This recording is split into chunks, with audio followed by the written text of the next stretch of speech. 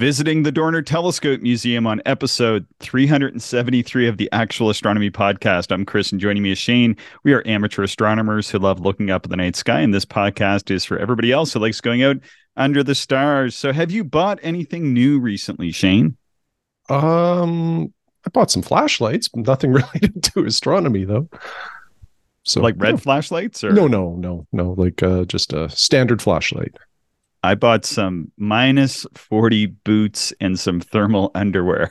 Oh, cool. What kind of boots? What's the brand? I can't remember what the brand is, but they're a pretty expensive boot that should be good. My feet were getting a little cold last winter when I was out observing with Mike on the 3 or 4 occasions where we did go out, and I did a couple sessions on my own. I was like, this problem is solvable. I'm going to do that. And I bought a new winter coat too, and some other down and fleece lined paraphernalia and thermal underwear, and I'm getting ramped up for the next 6 months. Yeah, good stuff. That will make a big difference. When I bought my the brand is Baffin boots. I forget which model or whatever, but they're Arctic rated, and man, they're just so nice on a cold winter night. Like I think I may have talked about this on a podcast like a year and a half ago, but yeah, I remember that. It stuck out to me. That's why I did this. Yeah, so like the first test I did was I just sat in a chair in the backyard without moving for it was 30 to 45 minutes.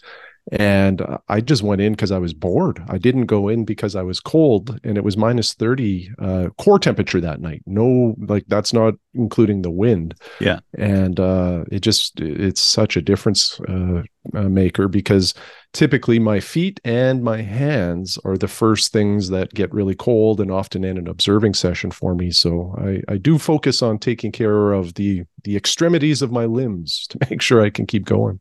Yeah, I had a decent pair of like minus 20 odd boots when I first moved here. I bought, but they weren't quite good enough. And I looked at these newer boots. I think really is what these ones are.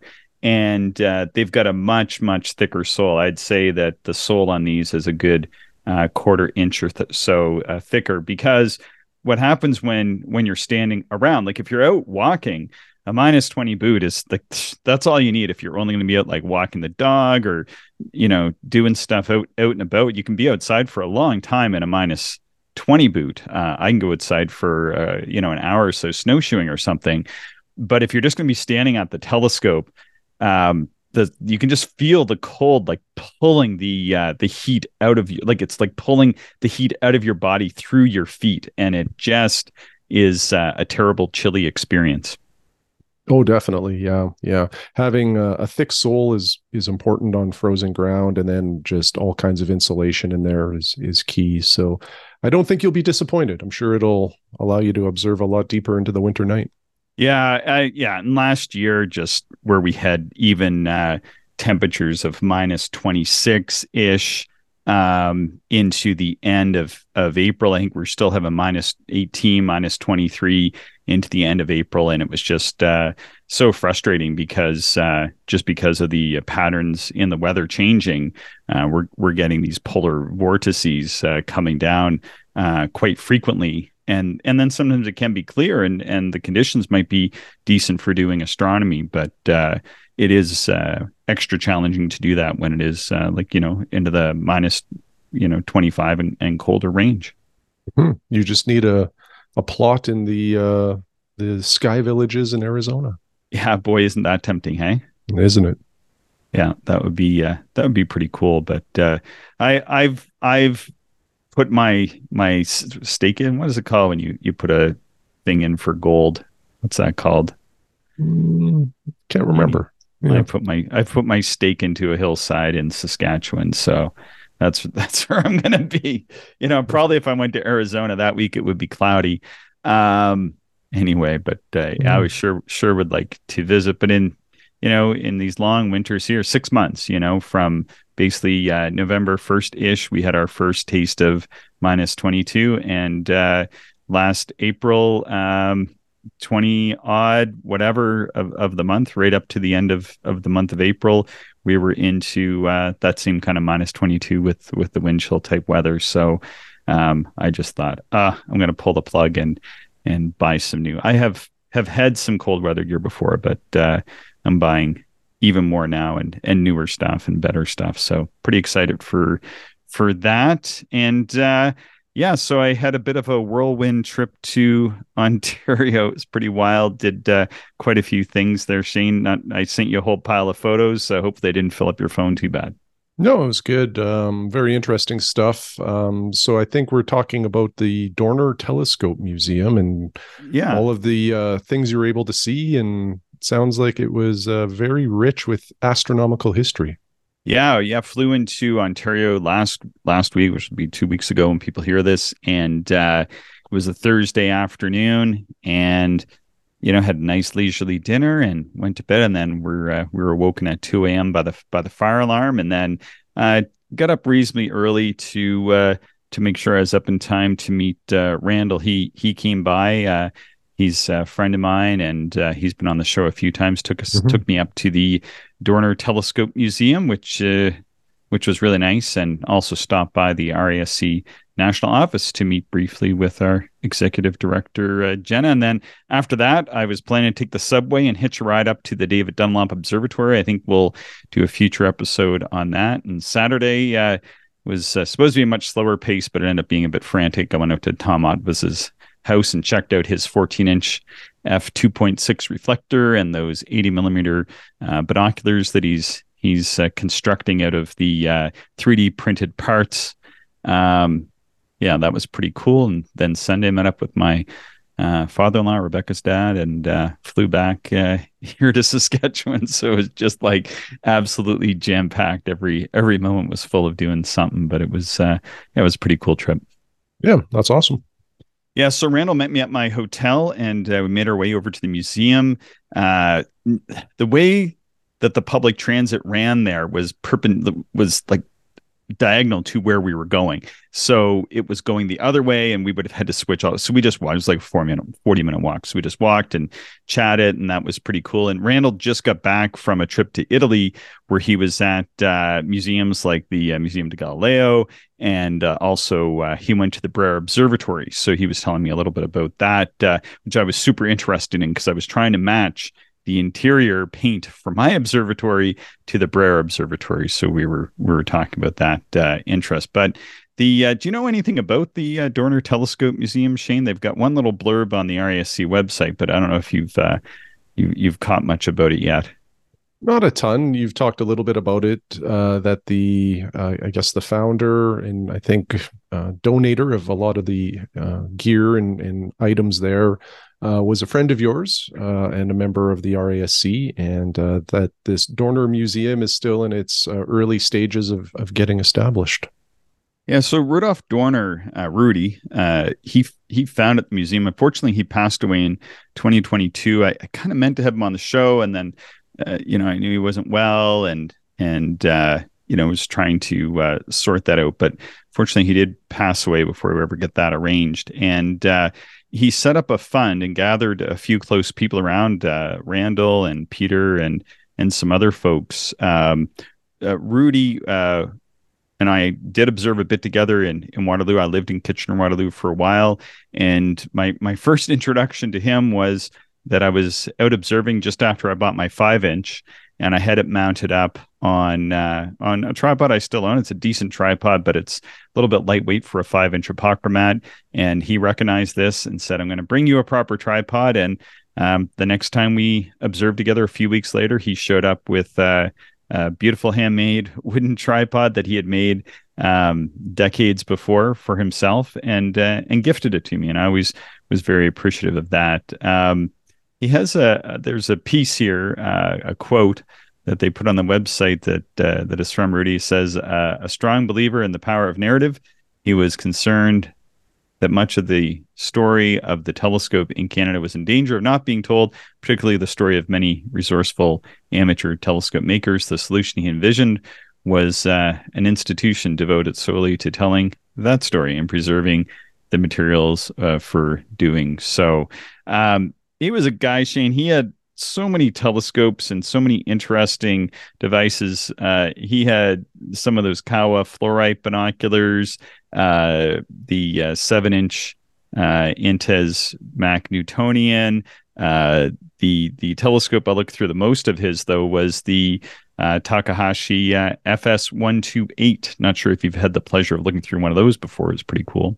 No, no, I haven't. That's a little bit of an older tack now, I think. Is Mm, that a doublet or a triplet? doublet. Okay. Doublet. Yeah, yeah. And I wish they would bring back that aperture, somewhere in that mm, close to 5-inch range as a doublet, because right now all they have are triplets and quads, I believe, in that aperture. yeah, very nice telescope, and we spent 2 or 3 nights just side by side comparing that to my 125 millimeter telescope. Once I get it on a proper tripod, he was willing to then do the comparisons, so it was kind of cool. And then he had all sorts of handheld binoculars. The very first time I ever observed with him, in fact, he didn't come to club meetings. Really, I don't think he ever came to a club meeting I was at anyway. He just would go observing. And one Friday night, I went out to one of the usual observing sites that several of us would go to, and he just happened to be there.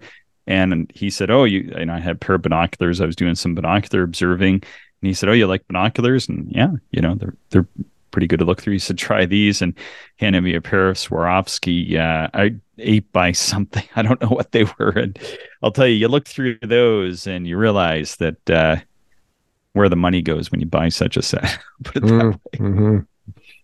Yeah, It's yeah. pretty Well, cool. again, it's nice to know people in the astronomical world, just to test different gears sometimes and see how much better, say, a Swarovski is than another pair of binos. So Oh, it's neat to have those opportunities.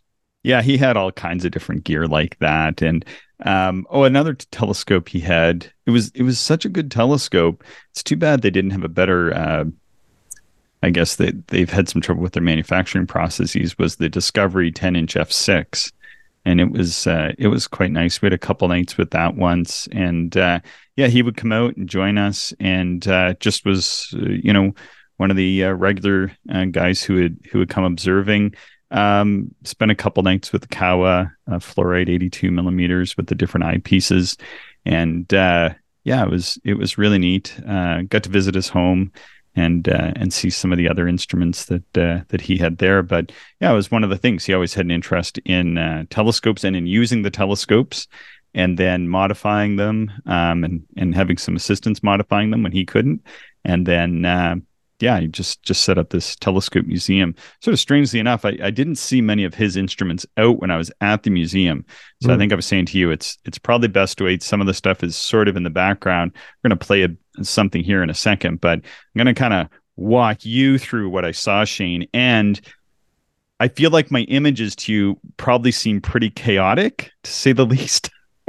I don't know. It's what I would expect from a museum. You're seeing a lot of different things, and this museum, as you mentioned, is still in the process of being Yeah. set up and established. So, the randomness of the images doesn't surprise me. Yeah, it seemed very chaotic. We planned to be there for about 3.5 or 4 hours. We were there for 3.5 hours, and it seemed like 15 minutes. Like when I think back, if I hadn't looked at my watch when we started, looked at my watch when we finished, because I was on a bit of a timeline, I couldn't have imagined that was 3.5 hours in the room. It's a big room. I'm gonna say it's probably maybe 1,000 or 2,000 square feet, something like that. It is not set up yet for visitors, although, as Randall will say, you can arrange to visit by contacting him. But I think people are interested. They should put it on their agenda to visit in mid 2024 when it does open. Just simply because the stuff is not fully curated yet. So Shane, walking in, just imagine a room packed with dozens and dozens of telescopes, sometimes in those beautiful wooden cases, just stacked against a wall. Just unbelievable. As far as the eye can see. Far as the eye can see, it seems pretty wild, but not like a telescope store. You go into a telescope store, Shane, and we don't get to do this too often because we live in Saskatchewan. There's no telescope stores nearby, but we've each been to a telescope store a few times. And when you walk into a telescope store, sure, there's probably two, maybe three telescopes in there that you're like, oh yeah, this is kind of a neat telescope I want to look at. But imagine walking into a room where 90% of the telescopes are like telescopes you want to walk up and either take outside and look through or just get more information on, because you're like, what is this thing? It's just amazing what they have in there. I'll get into that here in a second. Yeah, I think it's pretty cool. And, some of those telescopes, or maybe most of those telescopes, I'm not sure, might be the only time you really get to see them, because Yeah. they are such unique rarities that you just don't have those opportunities to see them out in circulation very often.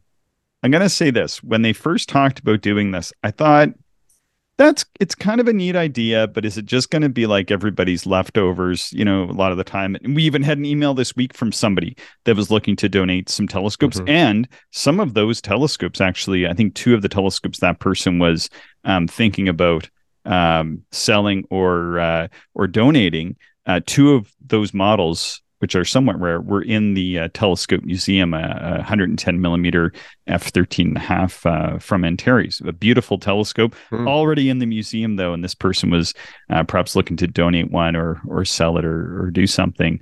And that's fine, but there are often people who are looking to donate like an old telescope to a club or something. And I thought, well, that's fine for some of the models, but what would that look like? It's just going to be a room full of C8s or something like that was originally Mm-hmm. what I was thinking. But it's not that. There are some somewhat common telescopes, but those would be, for example, like one of the more common telescopes, which might be sort of like an ordinary telescope, Celestron C14. Oh, That's wow. like, Yeah. so that's a pretty cool telescope to see. It wasn't fully set up, but that's a telescope that was an off-the-shelf purchase telescope. They have one of the Celestron telescopes you can put the cell phone on and point it. So that Mhm. was a common telescope, and there was maybe one or two others, but the rest out of all these dozens of telescopes were phenomenal. So the center telescope in the room, which I don't know if it's going to be the centerpiece or not. There's other telescopes that are equally as interesting. Is David Levy's 16-inch f5 was in the Okay. Wow. center of the room. So that Wow. was kind of neat to see a telescope that has found so many comets. Was that a homemade telescope or like an ATM? Yeah, of sorts, Okay. yes, Okay. of sorts, and so heavily modified over the years Mm-hmm. that yeah, is one of those things. And then they have two telescopes. These in my opinion, are amongst the most interesting telescopes that I've ever seen. And they absolutely blew me away. And they are telescopes that were featured in the Albert Ingalls telescope making book, the ATM books. Mm. Mm-hmm. And I think they're Banting telescopes or Banting telescopes. Randall talks about it in the clip I'll play. Uh, and one of them is on, almost looks like a sculptor's bench, like how they have like the little workbench for sculpting. It looks like that. And then the other one in the back is a 12 or 12 and a half inch f8 on an equatorial mount. Okay. Interesting. And that telescope, I couldn't get a good picture of it because it was in the back, but it is absolutely one of the most beautiful telescopic instruments that I've ever seen. It looks like Victorian steampunk, kind of beautiful white enameled tube with brass, and it's just absolutely stunning. Built in Toronto by a real estate entrepreneur, or a real estate investor of some sort. And it was featured in one of the articles that those ATM books were made, were created from by Albert Ingalls and Russell Porter. And so they've got two of these telescopes from that book in there. A replica of Galileo's telescope. There's other things that I couldn't get in the video because you kind of had to. I didn't want to go like Randall's very small of build, maybe to put it lightly. And so he's able to kind of navigate in and around. He kind of was showing me some stuff, and he's the person setting it up. Like there's orreries and planispheres. What else is in there? Um, there's these meteorites, and the meteorite I was sending you, I think I wrote it down, I can't remember what it is, but it's a meteorite where when it came through the atmosphere it turned to glass, and then there's these little bits where when it hit the ground the glass broke off and you can see through, but it's like that black vitrified glass, and then you can actually see through the glass in places where it's cracked, and then you can see the meteorite underneath. I don't know what that is, Shane. Have you ever seen a meteorite like that before? And it's huge. It's the size of a brick. And it wasn't like a palisite, because I think palisite, well, they're not coated in glass, but they'll have like kind of glass beads within the meteorite. The whole thing was glass. Oh, wow. Like the whole outside. Apparently it was some sort of, Randall said what it was, and I tried to write it down, but it was like the way our tour was going. It was like, here's a really cool thing, and then like 30 seconds later, here's another thing, and here's another thing. They have binoculars there, Shane, that were made in Canada, like made in Canada binoculars. Oh, wow. What kind? I can't remember. It's in, I have Because I think Bosch and Lomb was made in Canada for a little while. I had a pair that were crafted here. Yes, there were some Bosch and Lombs. What are the ones I put in? REL Canada 1943. Okay. 7x50s, and yeah, they had some B&Ls there. I think they were like the OEM Bosch and Lombs is what a lot of these were being manufactured. The books in there they're incredible. I'd say they're to die for. I brought along one of my N95 pandemic masks, and before we get into the books, I put that thing on because I was like, I'm gonna have an asthma attack here from the book. So I threw that on and didn't have to worry. And we took out some books. The book that really struck me the most, we looked at several, and he's got a lot of books in there with hand drawings by members and honorary members of the RASC over the years. One of them I took a photo of was a print from E. Barnard. Which is really cool to see. I didn't get a good photo of it or anything. And then I'm like, well, I really can't do anything with these because it's sort of the property of the Telescope Museum, getting a behind the scenes look. But the book that fascinated me the most, which surprised me, was the Father Secchi book on double stars. I'm not sure if you've ever seen that. It's written in French, but yeah, never even heard of it until you sent images of it. And it looks like a fantastic double star book. You sent a couple pages, like photos of a couple of the pages of sketches of the doubles, and what really resonated with me was just the capture of the color of the stars. Like it was very pronounced, and even just how he was able to, I think, represent the magnitude difference of the stars. It seemed to really jump out, and also the positioning. Like I think. I assume anyway that there was sort of a standard that north was upwards or something like that. So you also got an appreciation for the alignment of these double stars in the sky too, which is pretty cool. Oh man, that book is one of the most beautiful astronomical books I've ever seen. And Shane, as a double star observer, you would just go googly eye with what's in there. I think I sent you. They have like the original double star catalogs from 1906. Wow. This Father Secchi book is a first edition. Father Secchi was the person who, if you can go and do some research, but they were the individual who went and they went and reobserved the Struve catalog and made sort of the annotated and the corrections to that catalog. And then drew a lot of the double stars, and the image that I have on my screen right now is the one that shows like Gamma Andromeda and a few other ones, and he colored them. It's a black circle with the stars colored, and it's just such a beautiful representation. I don't know how anybody could not see that book and not want to go out and take a look at some of these stars. It's very, very inspirational. That kind of surprised me. And there's tons of star atlases and Oh, just all kinds of other stuff. But look, we were chatting, and one of the things that I have there is a bit of an audio clip. Maybe we'll just kind of give the helm over to Randall here while I tee this up. How does that sound? Yeah, let's do it. Yeah, let me know if the sound isn't good, but I've just left it all running, so should be good. Okay. This is the earliest surviving telescope we've got here that has a connection with the RASC, and it's amazing it survives. RASC decided, well, we're a astronomy society, we need a decent telescope for people to use, and then we can use for public outreach as well. So they ordered this. They ordered this through an agent in Toronto. It was made by Thomas Cook and Sons in New York, one of the big telescope makers of the 19th century. The date on it is 1901. Now, if you look at this carefully, you'll see that it's really fast for the period. It shows f10. And what's the size? Is it a 90 millimeter? No, it's 100. 4-inch, f10. I like the black anodized tube. It's copper alloy. And Altaz.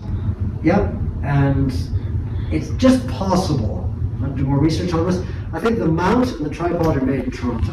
Okay, what about this little marvel over here? This little thing dates from the 1980s. This is made by a friend of David Levy, the great comet discoverer and variable star observer, and lecturer and expert on Shakespeare. This is made for David about the time he was going down to Arizona to discover comets. And by God, he discovered comets with this thing.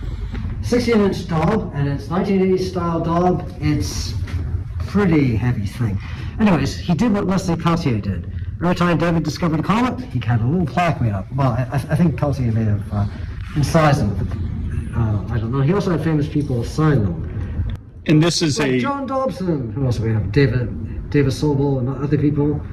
And it's a 16-inch f5. Now, I'm just remembering this. Oh, I'm not sure. It looks about f5 to me. And it has its name. David names all his telescopes. Miranda. This one's Miranda. He's even had, I think it was Wendy, his wife's sister, did the calligraphy on it. Ah, very nice. What else we got in here? Well, let's see, what else have we got? I'll do this. Réal Manceau is an amateur telescope maker in Quebec. He's a really quite skillful craftsperson. Anyway, this is his copy of the so-called Champlain astrolabe. The original is now at the museum in Ottawa. I've been there to look at it. Yeah, and Réal did a quite accurate copy of it. God, these things are heavy. But of course, the reason why they're heavy is because they're self-centered. And they need it to hang in the ship. Well, yeah, I mean, it's probably for an observation. The person would be holding it on deck. Difficult thing to observe. God, we complain now. Okay, let's, you were showing us this over lunch? This is the display of the surviving optical artifacts by Galileo Galilei. These are the ones that survive. So there's two optical tube assemblies with their lenses. Well, this, by the way, was also made by Réal Manceau. And this here is a copy of the frame by Vittorio Croston from 1677. In the middle there, let's pick this up. Maybe Chris can get a close-up here. So in the middle there, let me put this on. Maybe get this. Oh yeah, you can see. That is, so in the original of this, which is in the Galileo Museum in Florence, is reputed to be the objective lens with which Galileo made his incredible discoveries in 1609. The four largest moons of Jupiter, stars you cannot see with your naked eye, phases of Venus, the rugged surface of the moon. This has been tested, by the way, and it came out to be a very good quality lens. Okay. Let's take a look. And this is one of Galileo's telescopes here. I think you were telling me earlier. It isn't actually. Oh, well, it's like a replica of a harbor master of sorts. Yeah, so this is a Dolan. A Dolan, that's, It's actually a Dolan achromat. We have this virtue of Roy Bishop, great amateur astronomer in Nova Scotia, Avonport. This supposedly dates from 1910, which is one of the great apparitions of Halley's Comet. So it's possible Halley's Comet was observed with this thing. It still works just fine. The leather covering is actually in the 19th century. a lot of the lens caps were made of leather, which is really cool. Brochures normally had that. And here's a cool thing. I think you can come over here, Chris, just move here. You like this? Yes. Ah. That's again standard on later 19th and early 20th century beautiful telescopes. lens cap, yeah. Okay, let's tell us about the very large white telescope in the back. This one is of great interest. That is a, I think, 12-inch, 12 or 12.5-inch mirror. No, I think it's 12-inch. F8 Newtonian reflector. This was built by H.L. Rogers, who was a real estate man, a real estate tycoon, I guess is what you call him, in Toronto. He's a very good, very, very good. He's originally from England. Excellent craftsman. So all the mechanical stuff you can see there was by Rogers. He also did the optics. This was featured in Sky and Telescope, and it's also featured in that collection that Albert Ingalls put together on amateur telescope making, Volume 1. There's a picture of this towards the back of the book. And we've got another telescope here that was also featured in that as well. Yeah, to my surprise, and it's this right here. Quite an elegant piece of work.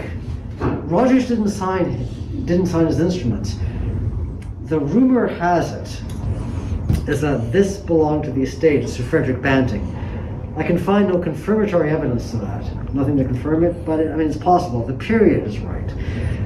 Both of these instruments, so this would be a 6-inch f8, and that would be, and that was f8 12-inch, late 1920s. There's some mysteries about this, the connection with Banting, which may or may not turn out to be accurate, but also the latitude for this. This is for nowhere in Canada. You'd have to be in the northern states to use this properly. Okay, and then we have a large refractor here. We were debating on the focal ratio of this. This is an amazing telescope. This is one of the award-winning apochromats by Alan Ward of Sudbury. Alan designed the telescope and he made the optics. So you got the plaque there. This one was made for, so Alan made two of these, identical. And this particular one was made for Rudy Dorner, who was a fantastic observer and a connoisseur of telescopes and optics. And really quite a remarkable individual. And Rudy is the guy who had the idea and has funded the Telescope Museum. And what's it called officially? What are we in? It's the Dorner Telescope Museum of the Rask. And here, let's take a look at the objective there. Beautiful. Oh, and the stand was made by Stargazer Steve Dodson of Sudbury. We have one of Steve's Dobsonians made from one of his telescope kits. And when does the Telescope Museum open, Randall? Oh, I'm hoping later this year. So Not later this year. Next year. First half of next year. First half of next year. So right now it's not open to the public. Well, anyone who wants to visit is invited to come. You can contact me or contact Jenna at the office, and we can arrange a private tour. That's absolutely fine. Love to do that. To have it officially open, it's not officially open yet, because I've got to get the labels and the interpretive stuff set up and put things in the actual order. Excellent. Well, thanks so much, Randall. Oh, you're welcome. Yeah, so a little bit of a tour for you there, virtual tour for you there, Shane. Yeah, that's pretty neat. It was no exaggeration about how much gear is in there. It's just stuff on top of stuff. It's really amazing how much there is. And the video that you captured is pretty cool, just to show the kind of the uniqueness of some of these old telescopes and just how well preserved they are. It really is quite impressive. And this is going to be a great museum once it's open for people to attend. If you have any interest in astronomy, it looks like you'll be fascinated here. Yeah, it's pretty cool, and I really appreciate Randall taking the time to take me through it, meeting up. It's always great to meet up with Randall. We've been friends for a long time, and then I was really excited to actually see this telescope museum coming to fruition. I remember when it was just an idea, and now you can actually walk into a room and start looking at telescopes. I'm really excited to see where their project goes here. Yeah, it's fantastic. Are they also accepting donations if somebody has an old telescope that they think maybe belongs in a museum? I think they'll consider them. I don't really know the answer to that question. I think if people did have something, they would best to get in touch with the RASC national office, and they'll connect you to the appropriate person. I think there's a few people that are involved in the setting up of the telescope museum. In fact, I know there are. So it just kind of depends a little bit on what the instrument would be, I suppose. Yeah, that's fair. Yeah, it's really neat to be able to actually go and then walk through it. I'm really excited to see what they do. I think that 12-inch. What did you think of that 12-inch f8? It's enormous. A 12-inch f5 is what I used to have, which was a Meade light bridge, and that was a fairly large telescope. But On a Dobsonian. to see an f8 on an EQ mount is something else. A solid tube 12-inch by itself would be quite heavy, and I can't imagine the mount and what that thing would weigh in order to provide a stable platform. Pretty incredible. Yeah. So it was really neat to go and spend some time. They're really cool to meet Jenna as well over at the office, and three of us ended up grabbing some lunch and taking it back to the office while Randall gave us an impromptu presentation on Galileo, which was really fascinating to hear about since he just got back from Italy. So, always a great experience to be able to go in and take a look at that. But yeah, if somebody is really interested, you happen to be in Toronto and have some free time and kind of arrange it beforehand, like I did, we spent a while arranging this and the days moved around and such. So you have to be a little bit flexible depending on what's happening. They were just installing David Levy's telescope. So they are bringing in some pretty significant instruments and getting them set up. So some days they can do a tour, and lots of days they can't do them right now. And I was almost reluctant to go in a way after I was there, because you feel like you're eating into the time of the setting up of the museum, and it's going to be really cool once it's set up and they have the proper interpretive information set up and the backgrounds well listed for everything. Because you can see there we're just talking as friends, and it's like, what's this? And oh no, wait, it's it's that kind of stuff. Like I have a photo, like he was showing me the astrolabe there. I think it's called the Cartier astrolabe, and I've seen the original. I have a photo of the original, so it'd be cool to have like the replica and then maybe like a photo of the original and this kind of thing. But right now, yeah, it's just on like this little table with 20 other things, right? It's just like there's just treasures everywhere, and that video just scrapes the surface. The orreries are beautiful. I asked what one of them cost, and I couldn't believe how much it cost, like far more than all of our astronomical gear together, Shane. So Wow. Yeah, it's quite the collection. I'm fascinated by that kind of stuff. It would also be great one day if there was sort of a virtual tour available of the museum for those that can't get there. And I know that's super ambitious, and it's easy for me to put that out into the air, but that's one thing I do appreciate about some museums too, is when you're able to do a virtual tour. Yeah, well, I certainly plan to go back once it opens. Like I was saying, I'm trying to make arrangements to get back now, and if it's open, or surely it will be further along then. I didn't intend to go and shoot a video. I thought I would just take some photos, and then I thought it would work really well to get Randall just to focus for 30 seconds on a bunch of the different instruments that are there, so I could have an image of the instrument and then some information for the podcast. And we originally aimed for like 2 or 3 minutes. It ended up being about almost 9 minutes. And it's just so rich. I thought we'll just try to use the video, even though the sound quality wasn't the best. But I think if I go back again, maybe I can use that microphone I have, or a couple of those other lapel mics, and could do a proper video and walkthrough of it. It would be neat to do sections on the telescopes, and a section on the orreries, and a section on the meteorites, and a section on the books. And a section on some of the other historical documents for the RASC. I think if it was broken up into half a dozen videos of 20 or 30 minutes in length each, I think you'd have a pretty a good encapsulation of what's in there. Like I said, strangely enough, I was thinking about this when I got back, and this would have been a good question to ask Randall, which is, where are Rudy's telescopes? Because I actually don't think I saw one of his telescopes other than the 6-inch f10 apocrymat.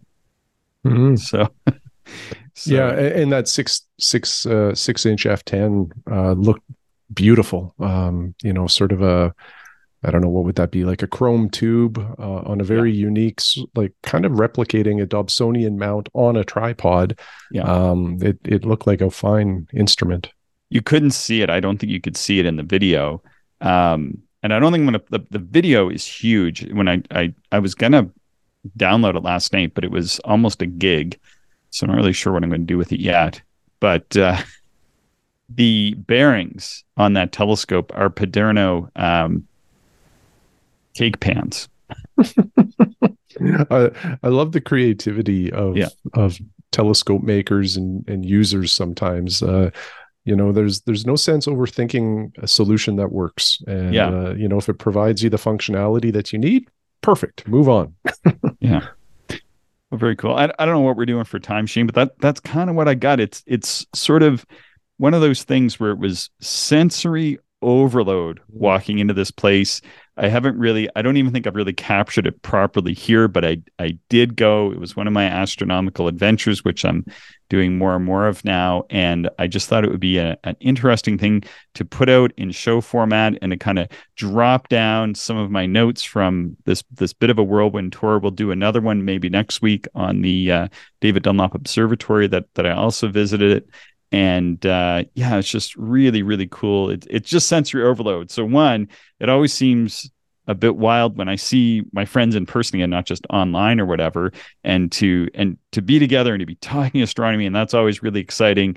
And then to be doing that in the telescope museum that one of our other friends kind of drummed up, and then to be sort of walking through what he had in his mind at one point in time is it's very distracting, I think is the way to put it. Mm-hmm. Yeah, I can understand that. Yeah. So anyway, I hope to go back once it's set up and running. It was really nice to go in. It was really nice to meet Jenna. I want to have Jenna on the show.